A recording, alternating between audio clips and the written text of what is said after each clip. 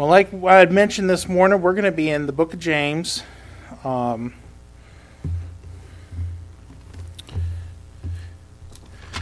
be in chapter 3 if you wanted to turn there. I don't know if you guys keep up with much when it comes to the news. It's kind of hard to keep track of all the craziness that's going on in the world nowadays because it seems like something's finally coming to a conclusion and something crazy happens right afterwards, and it's kind of hard to keep track of it all. But the interesting thing is I've actually heard there's actually been a little bit of news about, let me go ahead and actually get my mic on, a little easier to hear. With all the craziness going on, there was actually been news recently of a new set of, weapons of mass destruction.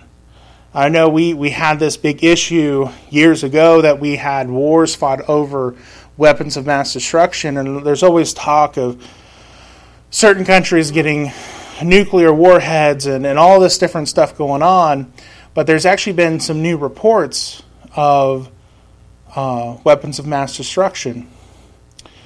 And the interesting thing is it's been reported in North America, and more specifically in America, that these reports have been found. And not only that, it's actually here in Florida and in Orange Park, here in Central Baptist Church. This weapon of mass destruction has destroyed more families, more lives than any other weapon in history. And that is the tongue. With some semantics and theater aside, I have never seen people destroy their lives more than with an evil tongue. And the funny thing is oftentimes people get themselves in trouble in other evil situations usually begins with their speech, with their tongue. And what we're going to be looking at tonight, it would help if I wasn't in Acts, but in James myself. I can't even find the right place to be in.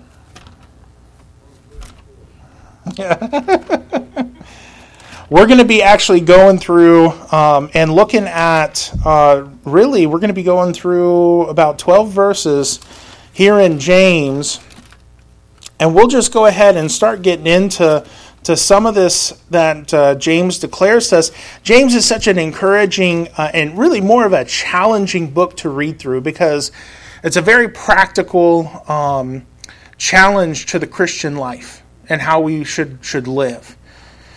And of course, being a Christian, living a holy life, it's going to include what we do with our tongue, with our mouth, and how we speak. Now, of course, it's interesting because when you look at James, and I believe that there's no coincidence that when James 2 starts ending with the conversation of faith and works, that God actually uses Rahab as an example of that. Because she was a woman that not only said and had faith in God, but she stuck her neck out to protect the spies and to actually put herself in a situation with her tongue. She used it for good rather than evil. Good night. This microphone does not like me.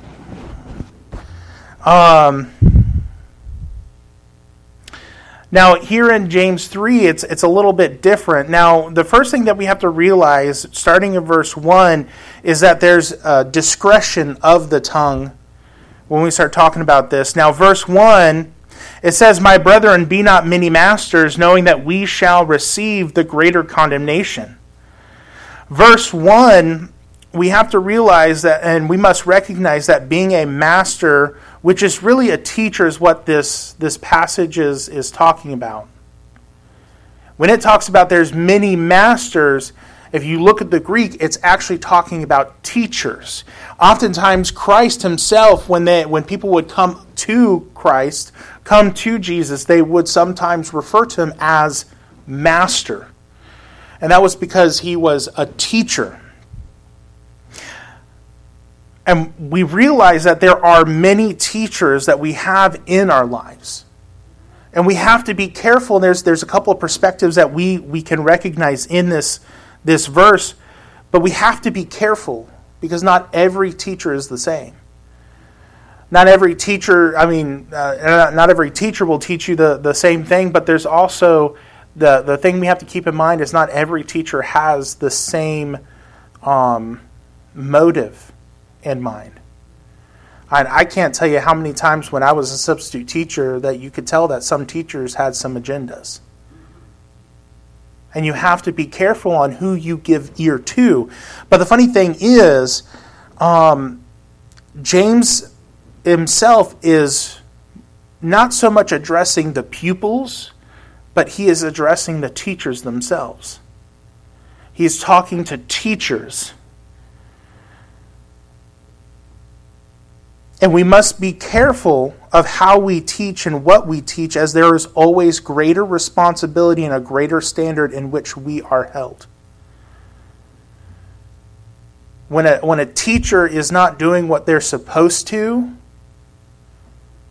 it has greater gravity in other people's lives than when they're not a teacher. So it's like the aspect of if you have a cop that's going around breaking the law, he's typically held to a higher standard oftentimes. We, as a society, hold them to a higher standard. When a politician does something that is wrong, we hold them oftentimes to a higher standard because of the quality of person that position requires. Same thing, and the funny thing is before we actually get in the aspect of the tongue, James wants to establish that we are teachers. There is always someone that is looking up to you and looking for guidance in how you live your life and how they should live their life. Whether or not you sign up to be a Sunday school teacher or you actually teach a class in a school, there's always someone that is looking up to you as a leader, that you're teaching them through the way you live how they should live their life themselves.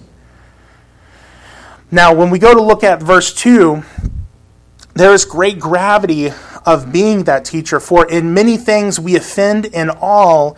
If any man offend not in word, the same is a perfect man, and able also to bridle the whole body. For in many things we offend all. There are two perspectives in which to keep in mind with this phrase. We must first establish the fact that when it talks about being offended, it is speaking of being a stumbling block. Not to pick on the whole stereotypical Karen, quote unquote. When someone is offended like we think of today, I can't tell you how many times I drive my van wrong or park my van wrong when I'm working and someone gets offended. And someone gets upset. That's not the type of offense that the Bible is talking about in this. It is talking about a stumbling block. We are, as teachers, can easily, if we do not take this seriously, be a stumbling block to those that follow us. We also have to keep in mind that everyone can stumble, and being a teacher and having pupils in a sense, and even peers that look up to us or at us if we are offensive and a stumbling block, that is when we stumble, we are not the only ones that it affects. And I can tell you, even when I was a substitute teacher, just to talk about teachers in that perspective, even when I was a substitute teacher, there were some teachers that actually looked up to me just because I handled a lot of situations very well. And I knew how to work with kids. And the funny thing is even peers, even other people that could be the same age, if not older, can oftentimes look up to other people that are younger or their same age. So it's one of those things where you have to keep in mind that you are it's your testimony. Matthew 12:36 actually says, every idle word that men shall speak, they shall give account thereof in the day of judgment. If any man among you seem to be religious and bridleth not his tongue, but deceiveth his own heart, this man's religion is vain. Now, we grow up as kids, and I know I said this, and it's always been kind of an American, is it a trope or whatever, but sticks and stones will break my bones, but words will never hurt me. I mean, with all the little sayings kids can say, that is one of the most false things. Because words do hurt. They can affect someone's life. I can't remember how many times I've said things that I immediately wish never entered my mind, let alone exited my mouth. And while we may heal from sticks and stones, I don't think I've ever. Some of the longest lasting wounds I see in some people's lives are things that have been said to them that'll affect them for the rest of their lives. So if someone says, "Oh, it doesn't matter what comes out of my mouth," because a lot of Christians have that mindset. "Oh, it doesn't matter what I say. I can say whatever I want. This is a free country." Well, sure, this is legally a free country, but there are consequences for how we run our mouths. Of course, the passage continues, if any man offend not in word, the same as a perfect man, and able also to bridle the whole body. There's a way to live a life that is not a stumbling block to those around us with what we teach and what we say. There is a correlation with not being a stumbling block to those around us, and with maturity and wisdom. Perfect is not speaking of a sinless man, but speaking of someone that is complete in who they are in Christ. They are wise. They are mature. If someone is able to bridle the tongue, it is the greatest of all members to keep under control. Someone that can control their speech in such a way will be someone that would be able to control their body and other desires. And it's kind of funny. I have some people that'll ask me. I replace massive components in AC units for a living. And some people come up to me with a filter and be like, "Hey, do you know how to install this filter?" I know how to completely break down an AC system and rebuild it. Of course I can replace a filter. If I know how to do this greater thing, this lesser thing is easier. Of course I will be able to do it. If I can drive a big 18-wheeler, do you think a car would be hard for me to drive too? No, an 18-wheeler requires so much greater skill in driving. If someone could successfully lead a country as a president, and I mean successfully, do you think they could be a principal of a high school?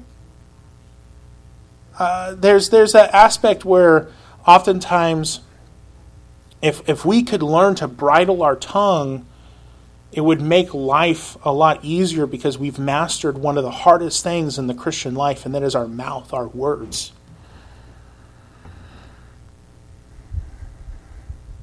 Now, of course, after we look at the discretion of the tongue, we must look at the degree of the tongue. For us to understand the magnitude of the tongue, the Bible gives us different pictures in which to describe it. It paints different pictures in which we can apply how powerful the tongue can become. If there is someone that downplays the weight that our words hold, he is a fool.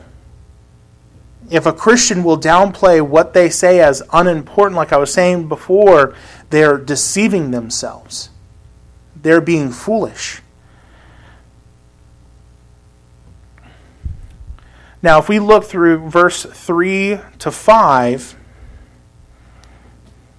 it says, "Behold, we put bits in the horses' mouths, and they may obey us, and we turn about their whole body.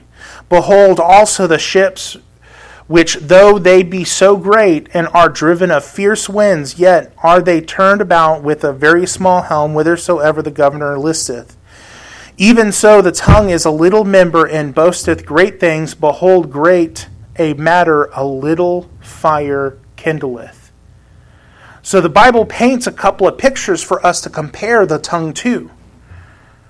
Because the tongue, being the actually greatest muscle in the body, it's actually the strongest muscle in the body, the tongue can do so much more damage than the rest of our actions can actually do. And of course, an American author exclaimed, "The meaning I picked, the one that changed my life, overcome fear and behold wonder." And the funny thing is when you look at verse 3 to 5, the Bible actually uses this word behold. It says behold, behold, behold. And the funny thing is we read over that word and we really don't use it in our common vernacular. When was the last time I can't remember the last time I went up to Amanda and said, behold. And no, I've never even really used that word in a social way. But the funny thing is if we don't pay attention, we'll skip over the fact that when you behold something, it's not just something that you see. It's something that you witness. It's something that you examine. It's something that has an effect on you. When someone tells you to behold something, there is something wondrous and amazing to see. The word itself, behold, is to look at, to observe, often used in an imperative to draw attention to something. And the funny thing is the first part of this, he says, we put bits in horses' mouths that they may obey us, and we turn about their whole body. Now, the funny thing is you can go on Amazon right now, and you can buy a bit that they're talking about for $60. $60 you can buy a bit for a horse. It's something that would sit in the palm of your hand. It's not large.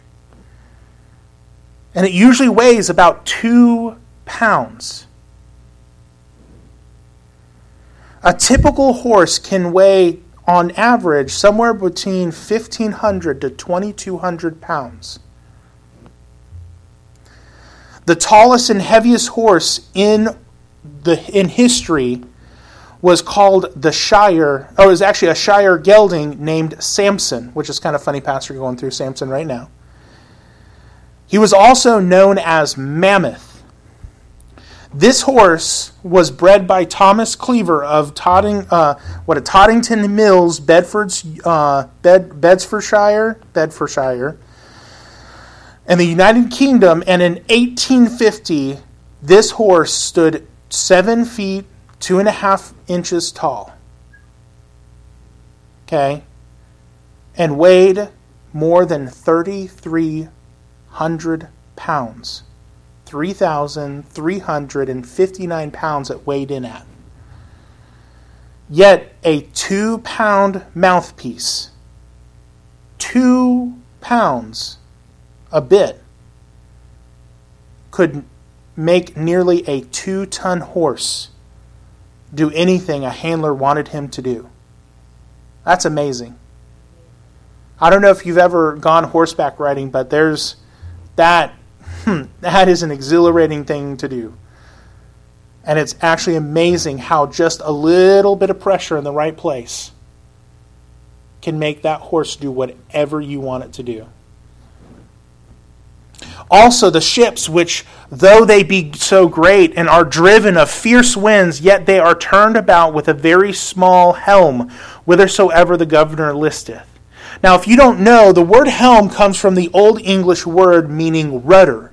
As mentioned, the rudder is the physical mechanism used to turn the boat, which could be controlled through the tiller. Now, I also looked this up.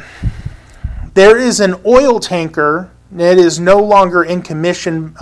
It was decommissioned back in 2009, and I think that they've scrapped it since then. But it was the largest vessel ever created by man. It was called the Seawise Giant, and it was also known as a lot of other names: Obama, the Happy Giant, Jahir Viking, Knock Nevis, and Mont. This was one of the longest and heaviest ships ever built. It was a super tanker. It was a super tanker. It was actually designed to haul oil, fuel. Now, the Seawise Giant was the largest moving man-made object on the planet. Not only the largest ship, but it was the largest moving vessel in history.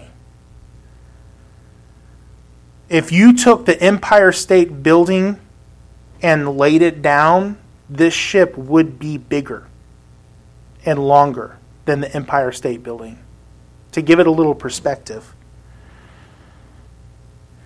Now, this ship spanned 1,504 feet and had a staggering gross tonnage of 260,000 gross tons.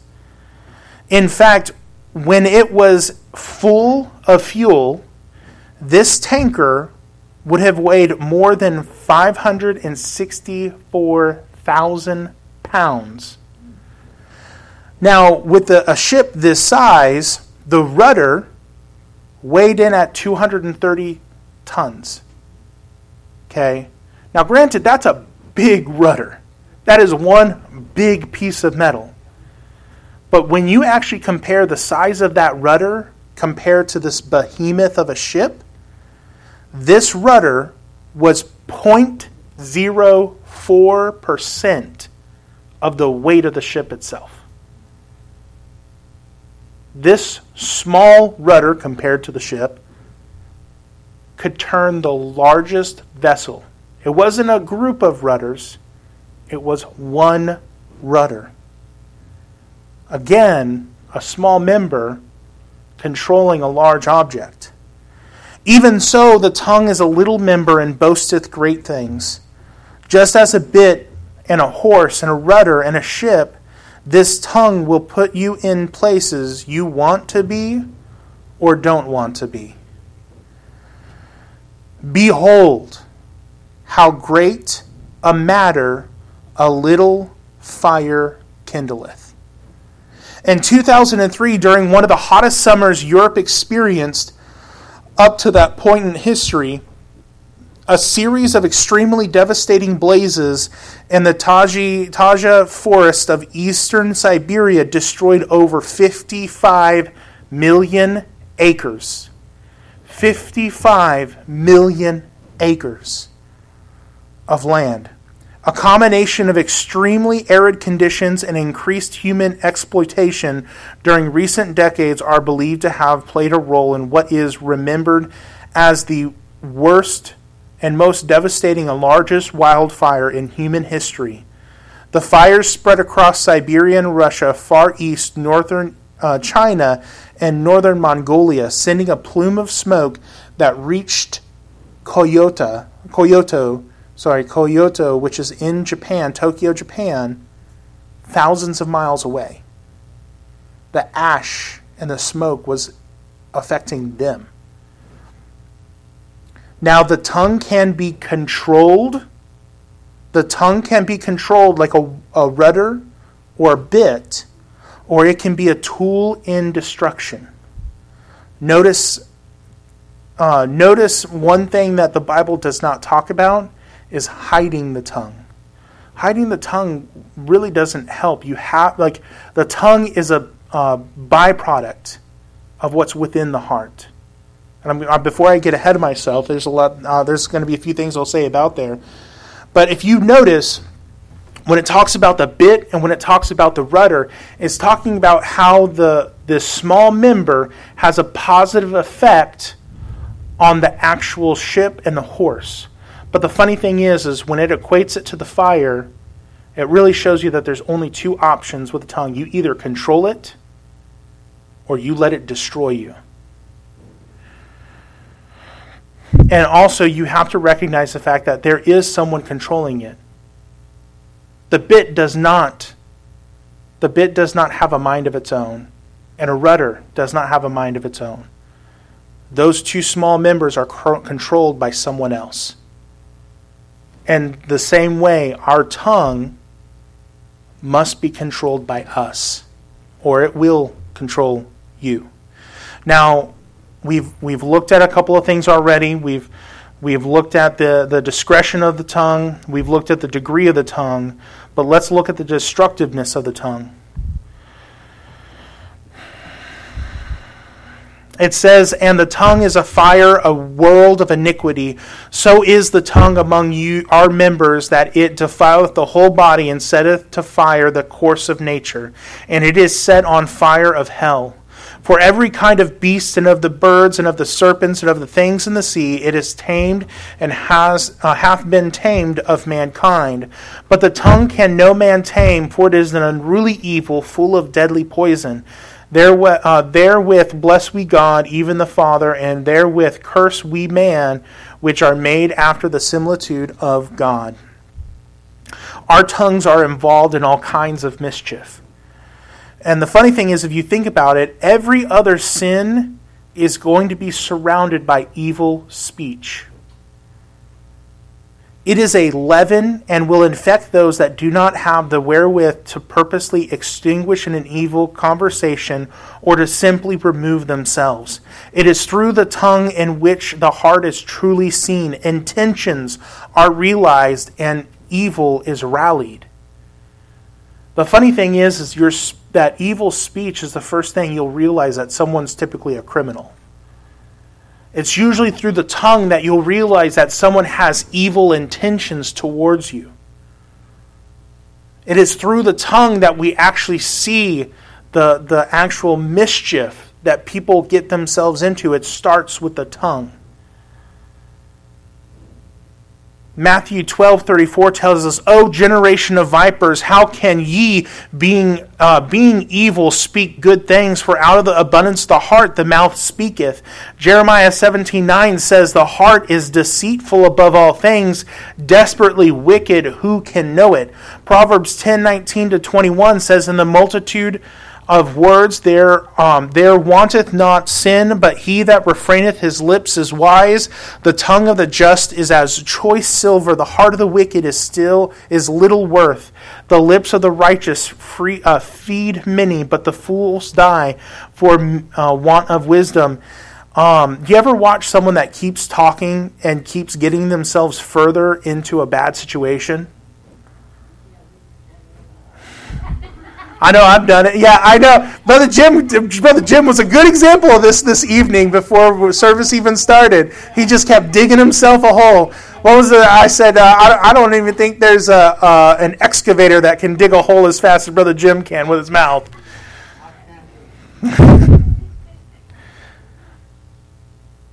And there's a funny saying, and I don't know, it'll probably stick with me for the rest of my life, but never miss out on a good opportunity to shut up. Never miss on a good opportunity to shut up. And the interesting thing is when you look at that Proverbs 10:19-21, the tongue of the just is as choice silver, not just normal silver, but the high-end silver, the very pure silver, the silver that's been worked very well by master silversmiths. And the funny thing is the tongue of the just is as choice silver.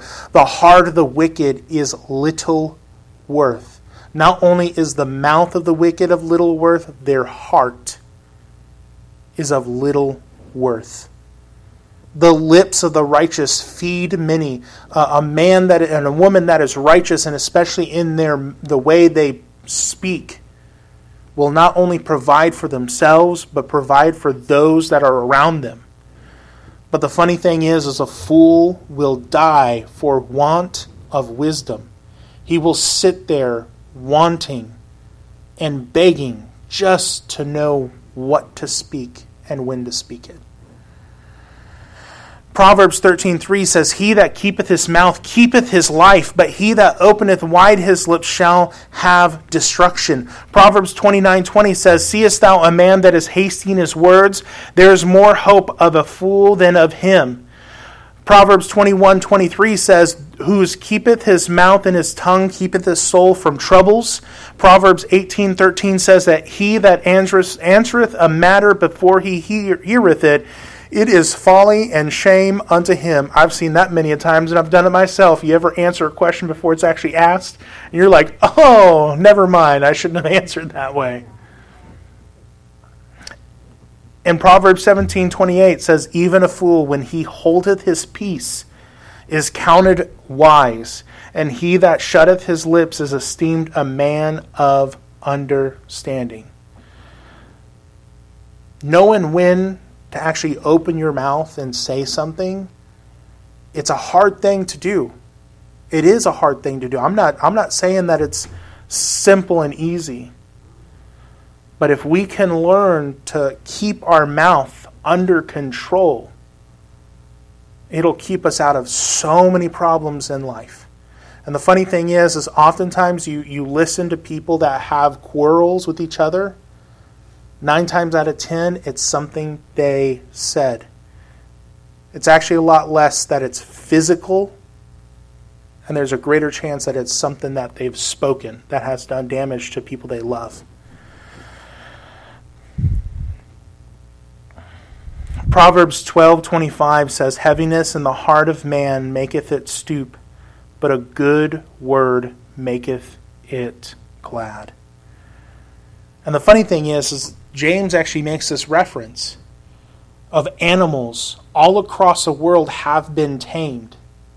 You go to a circus and what do you see? A lion that's been tamed. You see tigers and bears. Oh my. You see Shamu and dolphins. Dolphins are supposedly the second most intelligent creature on earth, and they attribute human being the smartest animal on earth. But the funny thing is Shamu and dolphins galore across all SeaWorlds.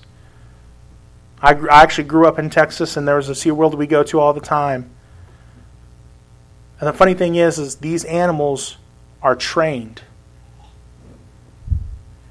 You go to zoos, innumerable zoos across the world, and you'll see all types of feathers being trained. Birds of prey. Glorious animals. Yet trained. But man in his natural state will never and could never tame his own tongue.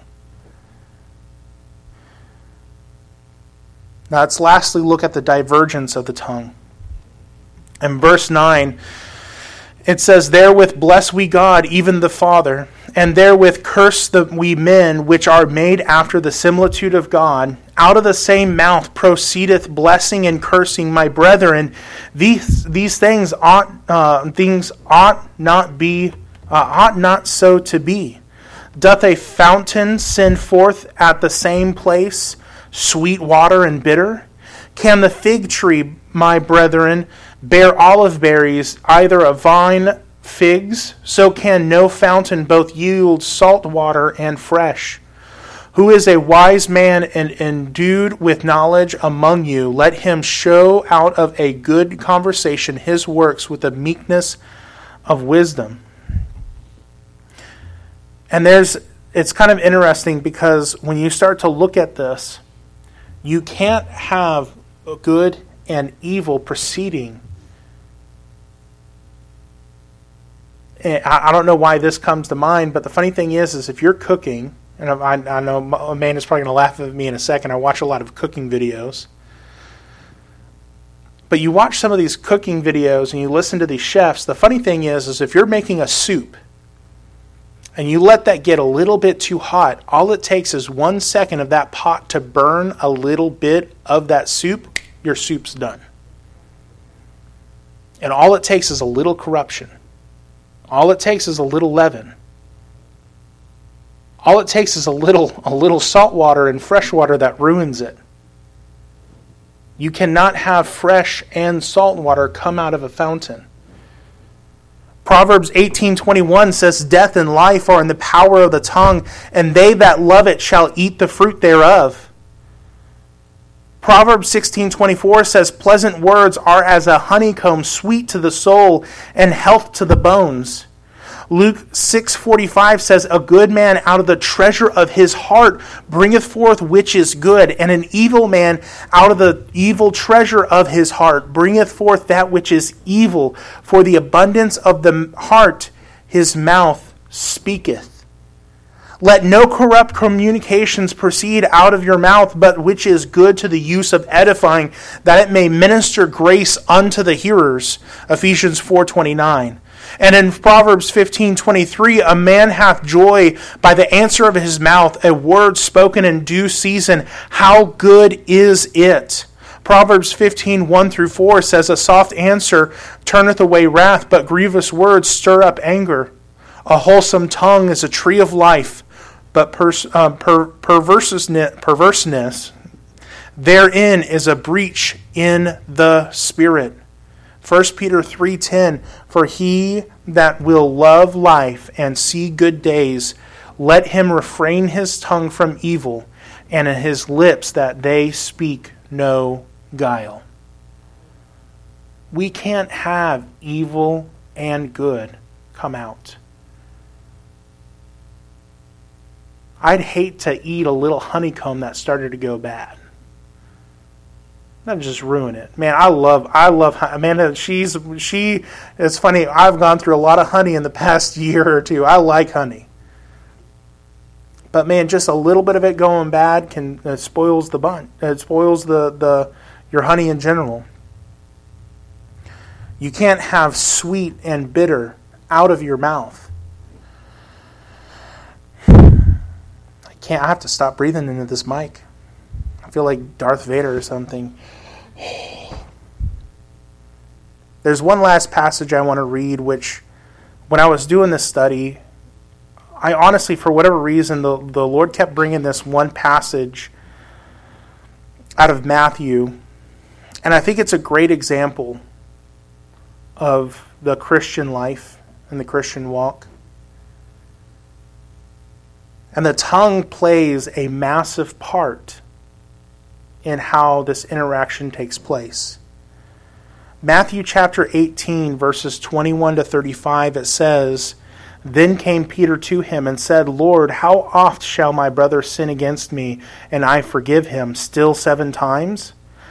Jesus saith unto him, I say unto thee, until 7 times, but until 70 times 7.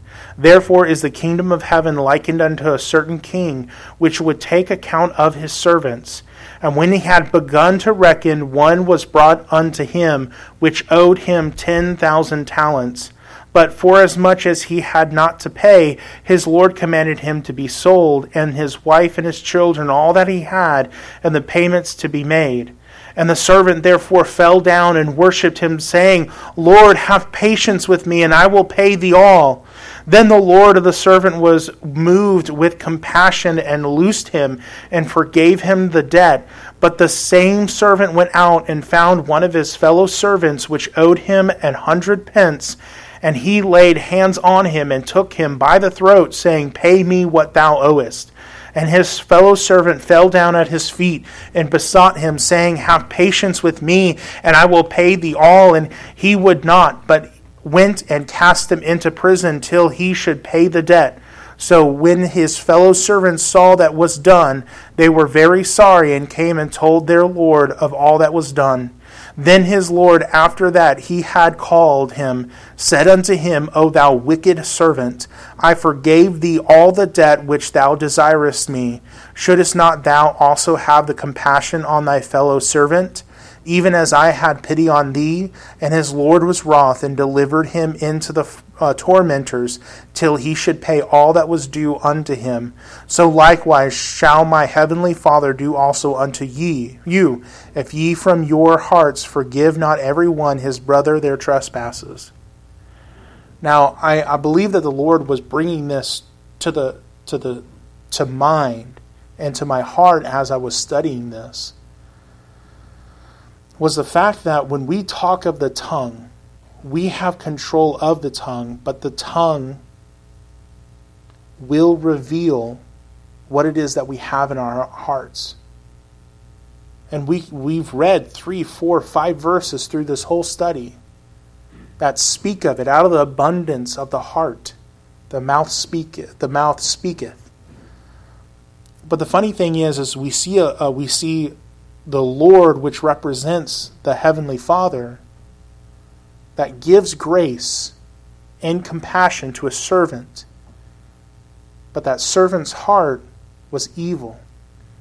And in one breath, he is praising and worshiping God, asking for forgiveness, and yet turning around and cursing his fellow servant.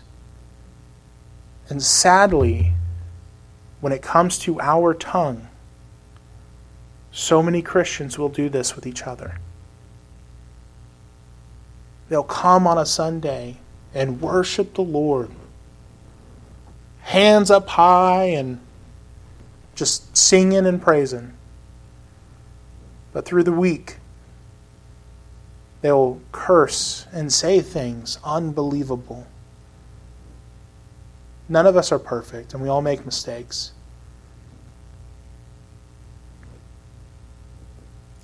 But I wonder where we are as Christians.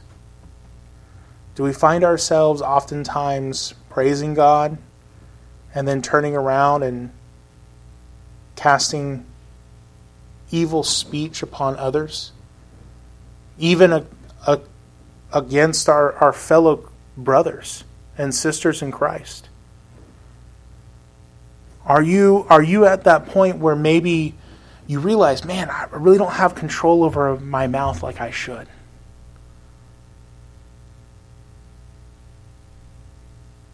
Maybe you're finding yourself to where you're kind of going back and forth, praising God one moment, cursing man the next.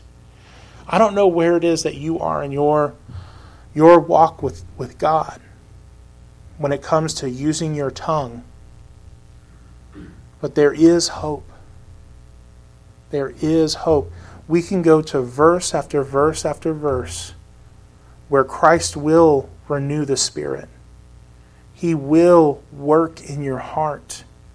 He can make your mind fresh and anew. If you find yourself struggling with your tongue, the place to go is to the Word of God and in prayer with the Lord. I work with a whole bunch of rough guys. I work with a rough group of individuals. And the funny thing is even, and I know there's a friend of mine that works for the same company I work in. He has biblical standards and principles that he stands on no matter what. And the funny thing is him and I have both had the same experience to where we're working with guys and they're like, hey man, just drop the F-bomb. Just do this. You're saying me, you don't say this, blankety blank, blank, blank, blank. No. I haven't said that since I was 17 years old. I'm not going to start saying that stuff now. The thing is, I can't even bring myself to utter these things that some of these guys deem as right. A Christian should have a hard time speaking as such. And not only just in the aspect of cursing, which is, it sounds childish that I even mention it that way. But how much greater should it be hard for us to curse other people, to wish and speak evil things to other people? I'll be honest, I'm guilty. And you should see when I drive. I take after my father when it comes to driving. I talk to everyone. Sarah's been laughing at me all week because I that butthead. Why did he cut me off? I need to get better with that. And I do take after my father. You should see my dad. Holy cow. Woo. Wow. But that's not an excuse for me. And I'll be honest, I do that. I need to get better. And I know Amanda's going to give me a hard time a lot after this now. Honey, you said you're going to stop doing that, which is good. I appreciate that. I want her to do that. But let's go ahead and go to the Lord in prayer. And we'll actually have, do you mind playing a quick invitation for us?